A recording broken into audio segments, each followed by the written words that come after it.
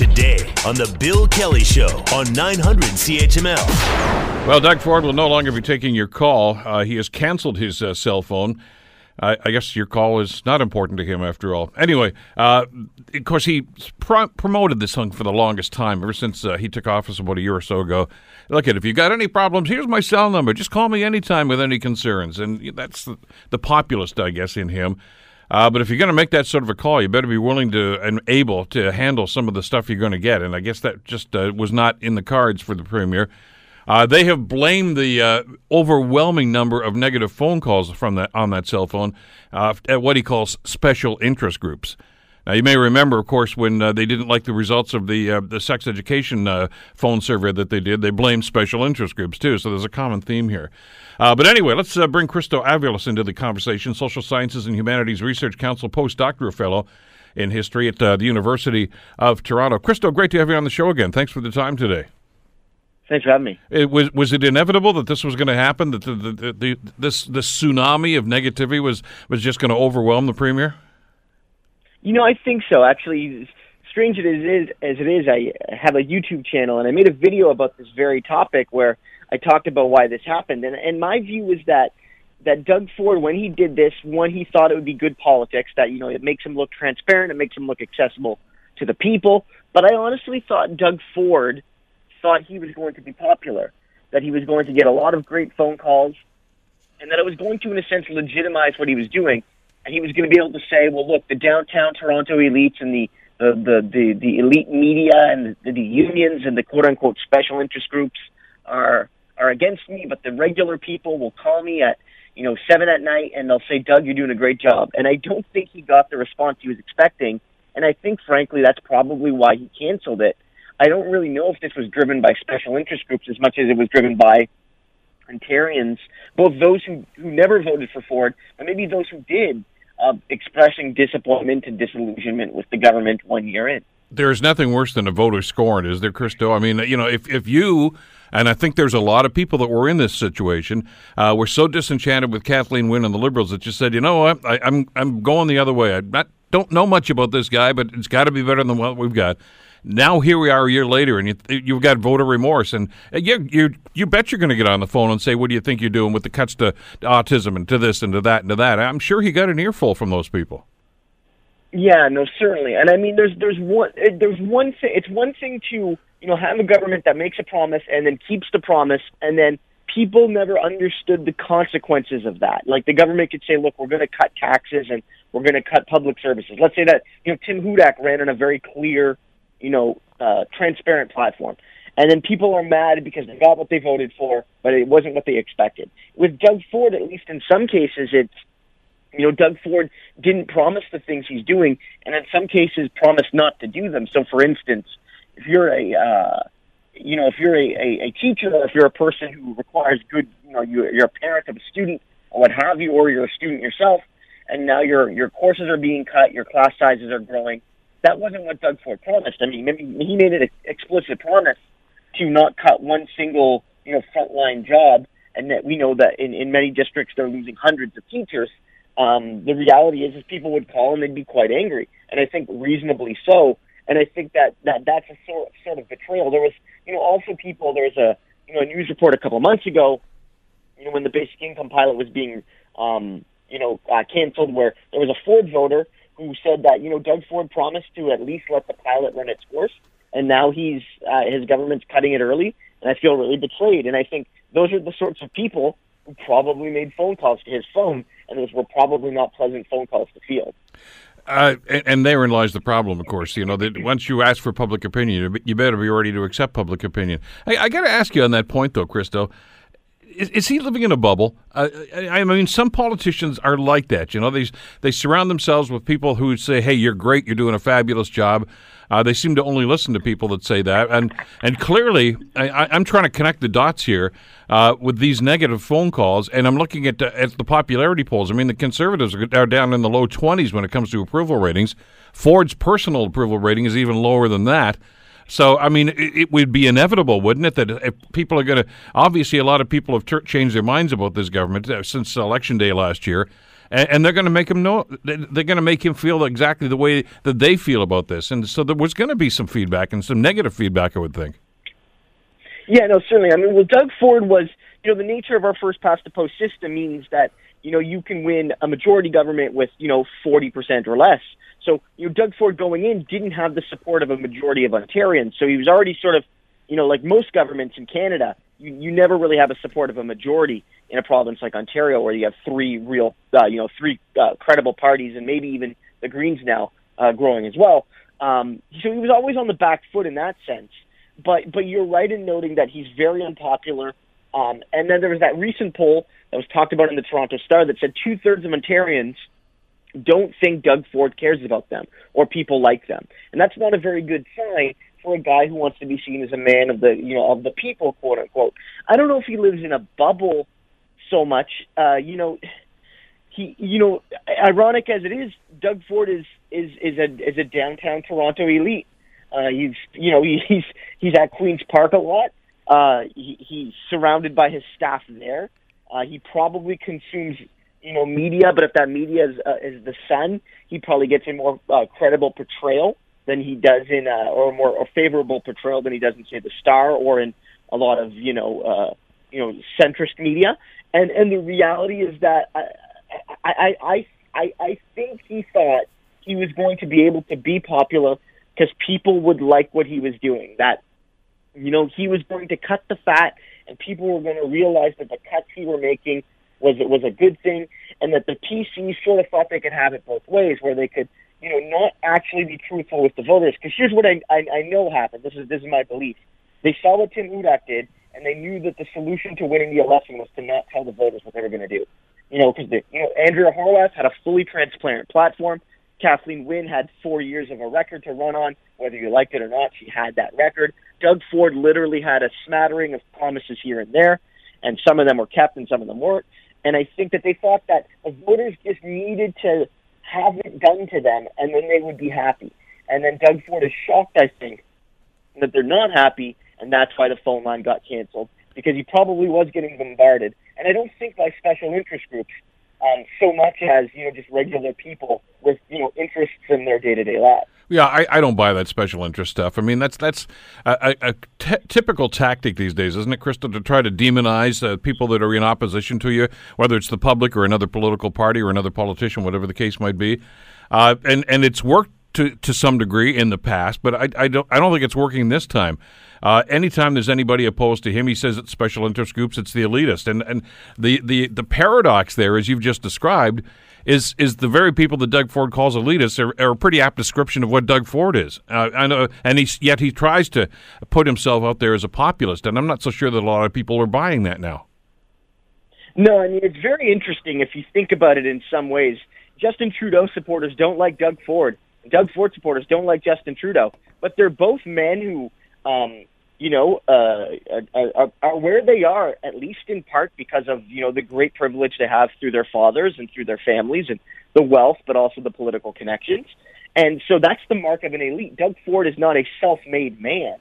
Doug Ford maybe comes from Etobicoke, but he has long roots in big city Toronto politics. And, Doug Ford says that he's for the people, but, so much of the political funding that went to Ontario Proud and a lot of the groups that helped Doug Ford were driven by elite developer money and not necessarily from, parents with children with autism. And so, Doug Ford in that sense, I think, is trying to say, well, this is the special interest, aka the unions or the environmentalist groups or the LGBTQ, groups. But he says at the end of the day, I don't think that's true. Those groups, if they were really bombarding his personal cell phone line, the line would have been canceled months ago because those groups would have been able to funnel thousands of calls. I do think that groups like that, and whether they're special interest groups on the quote-unquote left, right, or center, they do have phone-in campaigns, but they're almost always launched at the formal lines. You know what I mean? Like send an email to your local MPP or send a call to your local MPP, or we're going to protest the local MPP or the Premier's office or what have you, and there's been a lot of that. But to my knowledge, I don't think I've seen any real coordinated effort to attack Doug Ford's personal cell phone. I do think that it's a lot of people who are just a little disenchanted with him right now on an individual basis, and they've chosen to make that call. And Doug Ford wasn't happy with the results he was getting. And I mean, Ontario's a big province. I mean, if you were PEI, maybe you could give out your personal cell phone number and get a moderate amount of calls, as premier, because it's the size of PEI is the population of a small Ontario city. But the reality is that Ontario's got millions and millions of people. And I mean, I think this was a bad idea in general, but I think for Ford, it certainly isn't working out. Well, because as I say, the politicians that try to portray themselves as this always try to say, okay, anybody else is, they're the bad guys, they're the evil guys, and you try to demonize this. I mean, the Harris government, shone the light on social service recipients, welfare recipients, and said that the more that he said what it was, 40% of them were cheats or something like this, and there's no number to validate that. But and then he said doctors were elitists, because they made way too much money, and nurses and teachers, and it went on and on. And I guess his supporters bought into that. I don't know, except for those hardcore Ford supporters are buying into this. I don't think the public is anymore. I think they understand that, look at when we find teachers getting laid off like this, after he stood up there more than once and said nobody will lose their job because of this, and now they're losing their jobs, of course people are going to become disenchanted. No, certainly. And I mean, again, you say with Harris, even Harris, he won some very commanding majorities, but even in Harris's days, he really never had a majority of support in the province because, the Liberals and the NDP, even though they were weaker at that time because Harris won very commanding results, they still had, more, a plurality of votes between them. But Harris, again, was at least partially clear on what he was going to do. Maybe people didn't know the full consequences of his actions, but he was more transparent in the run-up to elections. I think with Ford, what this really comes down to is that, we can all have a hearty chuckle that, Ford had to cancel a cell phone number because too many people were calling him and complaining. And I think that's fine. But I think it's actually something quite instructive because if Ford honestly believed this was, a tool to make the government and make the premier more accessible and transparent, then by him canceling the line, effectively what he's doing is he's cutting off that accessibility and that transparency. And so Doug Ford can't have it both ways. If he was touting this line as a way to be with the people and be there for the people, and that, if you need legal aid, I'm cutting legal aid, but if you need a lawyer, you can call me and I'll get you your legal aid. If you remember that line he said. I do, yeah. You're not only calling people just for your opinion, but specifically call me for public services. When you do that and then you back out, that's a big thing. This is not like if Doug Ford's cell phone number was leaked on the internet and people were harassing him. That's a totally different thing.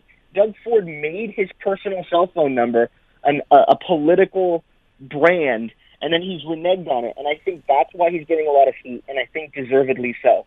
And listen, I don't doubt that some of those messages and some of those things that he received on his phone were probably vitriolic and maybe even personal, and that's unfortunate. And if he's victimized by that, well, there's a long line of politicians.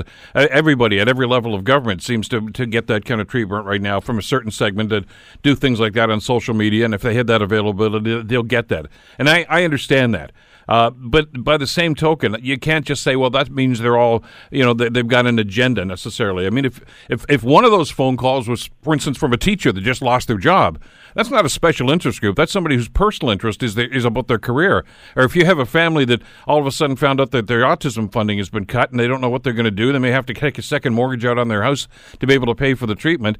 That's not special interests. I mean, let's be clear about exactly what's going on. There are a lot of upset people in this province right now. No, certainly, and I agree. This is, I guess, a standard tactic for Ford, which is that, there are certain groups that are special interests, and those are the groups that are generally in opposition to him. But, say a business that wants a tax cut, or that, companies complaining about quote-unquote red tape, those aren't special interests. Those are the general interests of the people. So part of this is ideological framing, And then you can even add in students whose OSAP is affected and may not be able to go back to school, in the fall, or start school in the fall, at college or university because of the government changes. And I agree. I think when you're talking about these phone lines, I want to stress that if anybody was, calling Doug Ford and threatening him or calling him or his family names or in a kind of hateful way, that's not appropriate. But I think this is much like Twitter, and I'm of the view that, politicians on social media, shouldn't be able to block people because they need to be able to have, people need to be able to have access. You can mute people, but you can't block people.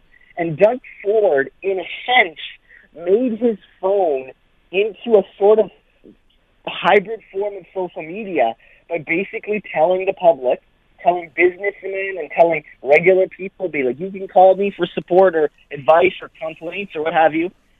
He made that into it, and I do feel that when he did that, he sort of opened himself up to legitimate critique. And while if he was getting harassing or threatening complaints, I think he should have dealt with that through police and things like that and blocked specific phone numbers. But in my view, if you're going to commit to making your phone number public and transparency, I think you have to keep it public. Well, and in my commentary this morning, I used the analogy, Christo. I said Ford should actually look at this, as you say, from a constructive point of view. And I said these negative phone calls are the canary in the gold mine for Ford. He should, because he's got these low approval ratings, and now all of a sudden all these negative phone calls. That should be a wake up call to say, hey, listen, you know what? Maybe we need to rethink some of the things we're doing. And I don't know that necessarily going to do that, but politicians that ignore the mood of the public do so at their own peril. No, I think that's a great point, and I think in some ways, maybe Doug Ford sees the polls because governments and political parties, they do polling in excess of what we see as the public, like it's covered in the media, and so I'm sure that there's been polling done that probably confirms that what we're thinking, which is that the PCs have lost a lot of support. That Ontario is maybe a three-way race right now where any of the three main parties could win, and that, whereas Andrew Horwath remains quite popular, Doug Ford is extremely unpopular, and none of these things look good for the PCs going into 2022. And there's a lot of PC MPPs who won their ridings by relatively small margins that are concerned going into the next election that they'll lose their seat to either Liberals or the NDP. And so I think that these phone calls in some ways are a more visceral form of polling, biased as they are, that's something needed to be changed. And this is why I think it's another reason why it's concerning the numbers were canceled, because maybe it's Doug Ford saying, I had the opportunity to listen to people, to hear from people, to talk to people who have real disagreements and concerns about my policy path, and I just don't want to hear it. And maybe that's a sign that Doug Ford doesn't want to hear these things, and maybe that's an indictment of our system of government, because in a majority government, in effect, he's been given 4 or 5 years of power that's very, very difficult to challenge in any way, with only 40% of the province backing him. And so maybe Doug Ford thinks cynically, look, I'm down right now, but I just got to get back to 35, 36%, and I'll be premier again for another 3-4 years, and I don't really need to care about 2/3 of the province. And that's the nature of our system, and maybe Doug Ford feels it's not worth listening to Ontarians if all he needs to do is to get that 1/3 of the population to vote for him. We'll see how this rolls out over the weeks ahead. Christo, thanks as always. Always a pleasure having you on the program. Thanks for having me. Christo Aivalis, of course, from University of Toronto. The Bill Kelly Show, weekdays from 9 to noon on 900 CHML.